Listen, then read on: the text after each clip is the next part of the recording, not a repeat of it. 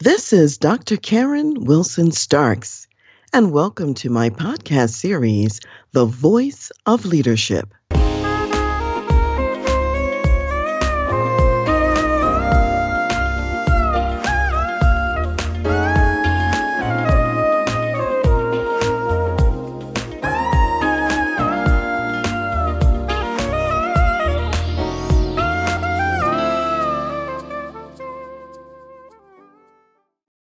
I know that I am not an early adopter of technology.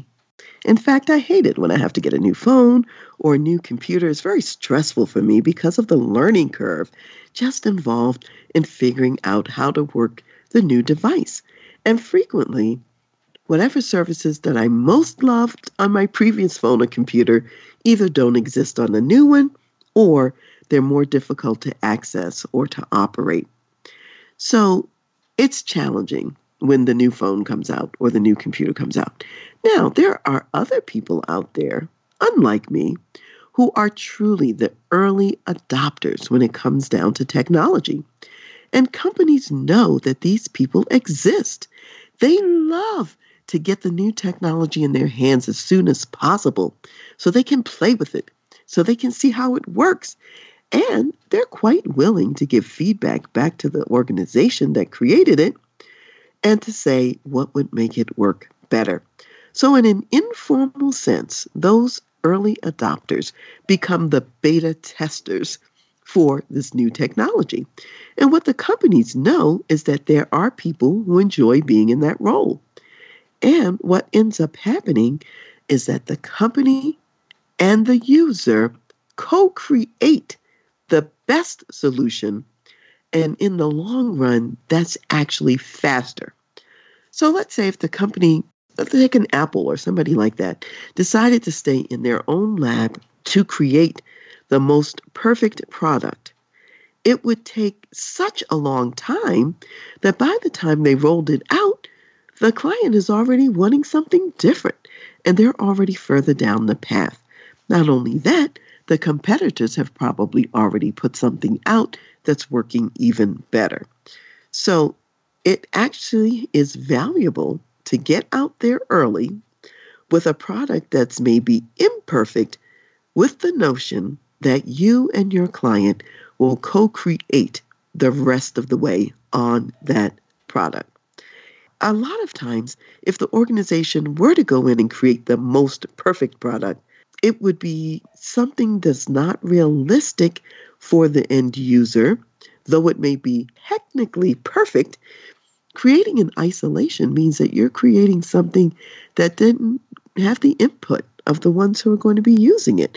And therefore, it's not going to have all of the bells and whistles that they actually would prefer and that they actually would want. So this is a delicate dance, determining the right timing. If you come out too early with the product, then the user experience is so devastating that it's high frustration, people are opting out, and you risk a poor reputation for your company. If you come out too late, again, the competition has already entered their product into the mix, and your clients have purchased the alternative. So you have to find the sweet spot. Wherever that sweet spot is, you have to figure out what supports are going to be necessary to put in place so that your early adopter users don't go to the level of high frustration or opting out. One thing I'll mention is kind of like a picture of how this happens is what happens in the book writing process. If you have a publisher and you submit a book proposal to your publisher, the publisher does not want you to write your entire book if you're writing a nonfiction book. What they really want is an outline of your book and perhaps the first chapter or maybe even 2 chapters.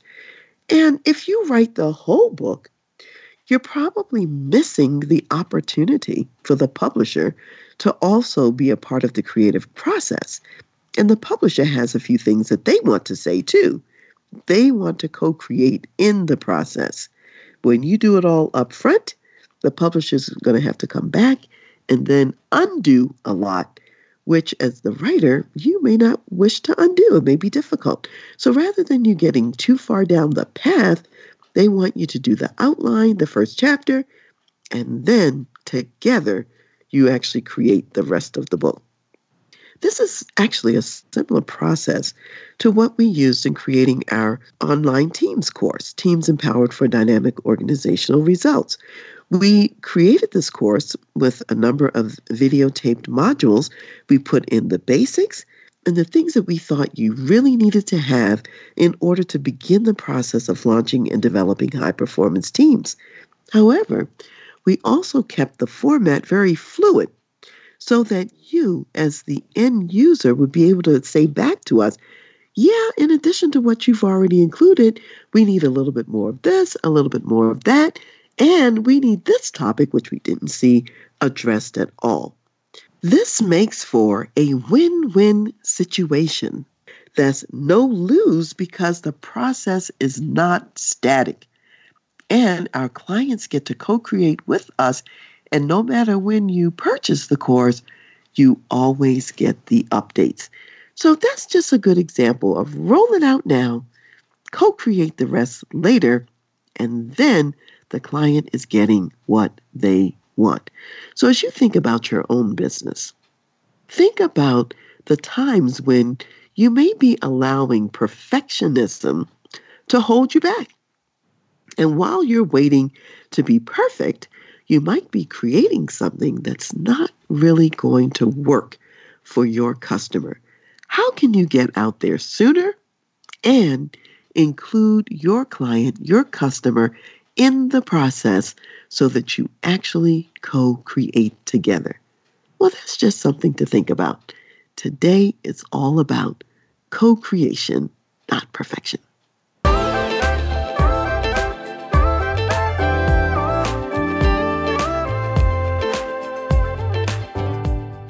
You've been listening to The Voice of Leadership with me, Dr. Karen Wilson Starks. And I want to give a special thanks to jazz saxophonist Ron McMillan for granting us permission to use his gifted music on our show.